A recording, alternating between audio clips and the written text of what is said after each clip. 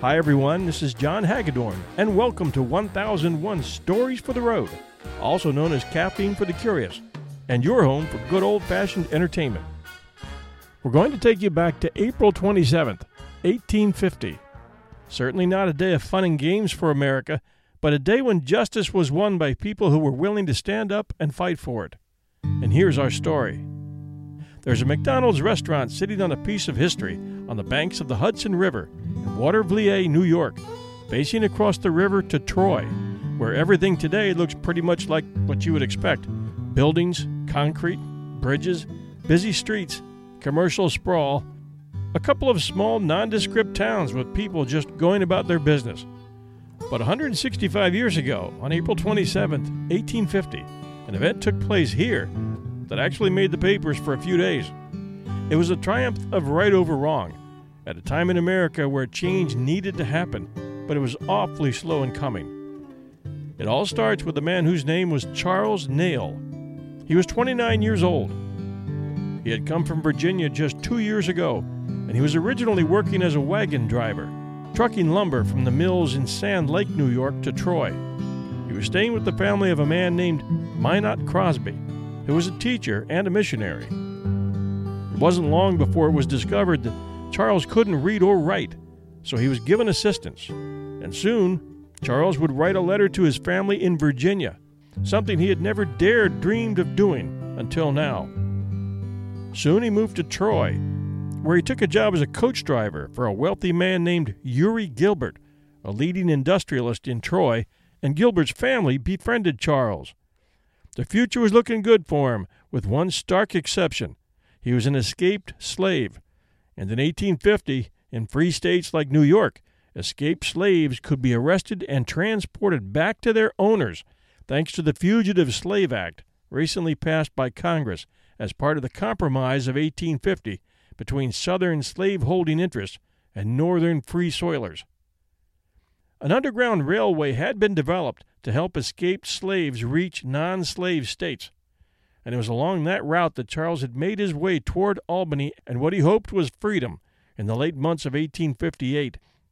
The Minot family, and many others like them, were a critical factor in helping the flow of escaped slaves from the South along their route to freedom. They risked losing everything in doing this, but they believed every man had a right to freedom, and they backed up their beliefs with action.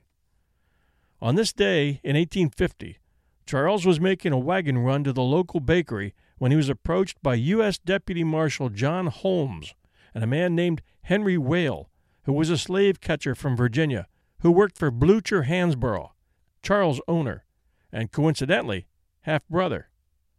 But there wasn't a lot of brotherly love going around back in those days, Charles was realizing as they snapped on the irons and escorted him to the second floor of the Mutual Bank building in Troy, where the commissioner's office was, to get the paperwork needed to carry Charles back to Virginia. But this wasn't going to go down as quietly as the sheriff and Wade had hoped. Uri Gilbert's son noticed that Charles was missing from his wagon, discovered what was happening, and immediately informed the Vigilance Committee people in town. And in Troy there were many, and a crowd of hundreds soon gathered on the street below the commissioner's window. They were mostly black, with some whites mixed in as well, and they began to raise a ruckus in the street. A familiar face appeared in front of the crowd, informing them that she was headed upstairs to make sure the sheriff hadn't left the building with Charles. She told the crowd that as long as they could see her, Charles was still in the building. They all knew her. It was Harriet Tubman, and they knew trouble was coming when she arrived because there was no backup in her.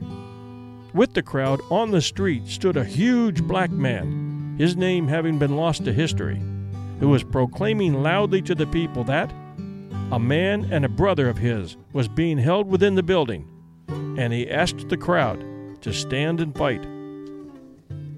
At 3:30 p.m., the crowd there at the corner of 1st and State Streets gasped as the window of the commissioner's office opened and the upper half of Charles's frame came over the edge, but invisible hands from inside pulled him back in. Minutes after this, Martin Townsend, the lawyer for the Vigilante Committee, took a writ of habeas corpus to the commissioner's office.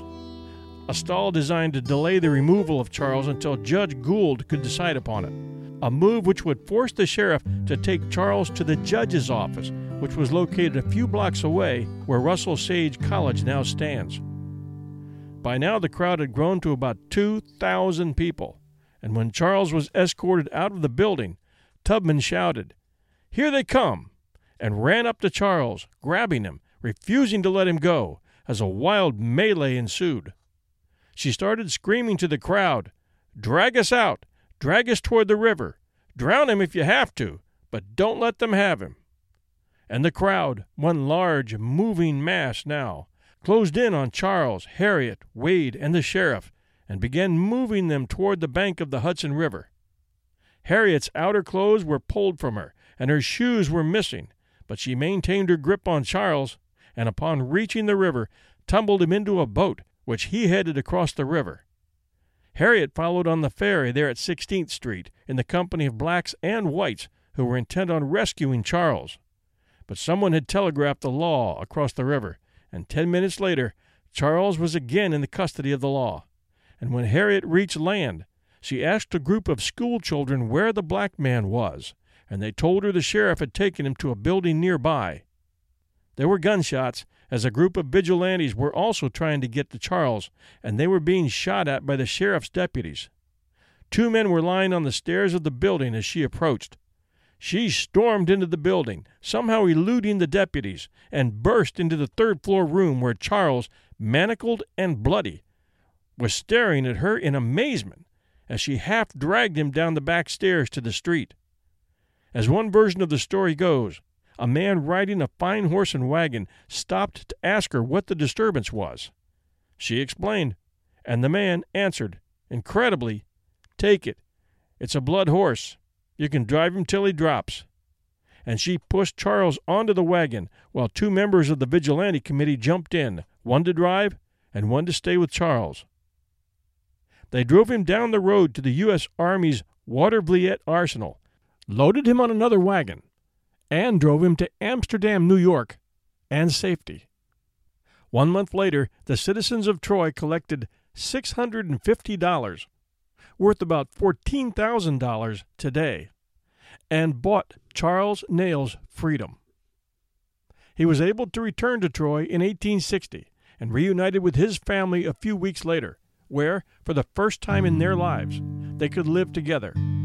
Slaves in the South, even if married, were still kept miles away from their families. When the Civil War ended, Charles, Kitty, and their 8 children moved to Washington, D.C., where Charles worked as a postal carrier and Kitty as a seamstress. He lived in D.C. till his death in July of 1875. Fast forward to 1932, when Charles's now 77-year-old son John happened to be passing through Troy on his way to Saratoga Springs and was asked to be a guest at a dedication of the plaque that the town was placing on the bank building to commemorate his father's escape all those years ago. John was flabbergasted. His father had never told him about it. He had no idea how much freedom had cost his father. Dad had never shared it with the family. When he returned home, John started to write a book about it, but died before he could complete it. And at that point, history swallows up the family and that almost forgotten event, which was survived by a long-forgotten headline in the New York Times titled, "The Slave Rescue at Troy." And it read this way: Troy has had an excitement, a sensation that stirred from it its ordinary tranquility. The arrest of a fugitive slave, his rescue, recapture, re-rescue, and final escape. We have had crowds rushing through the streets, and a scene that at last put our quiet city on a par with Syracuse and its Jerry Rescue, or Baltimore and its plug-ugly habits. Give Troy credit for one event, a local occurrence that causes shears and scissors to be forgotten. Even the result of the prize fight that has just reached here is robbed half its glory by our local news mill. And that ends the article. One man saved, and there was still a long way to go, but America was headed in the right direction.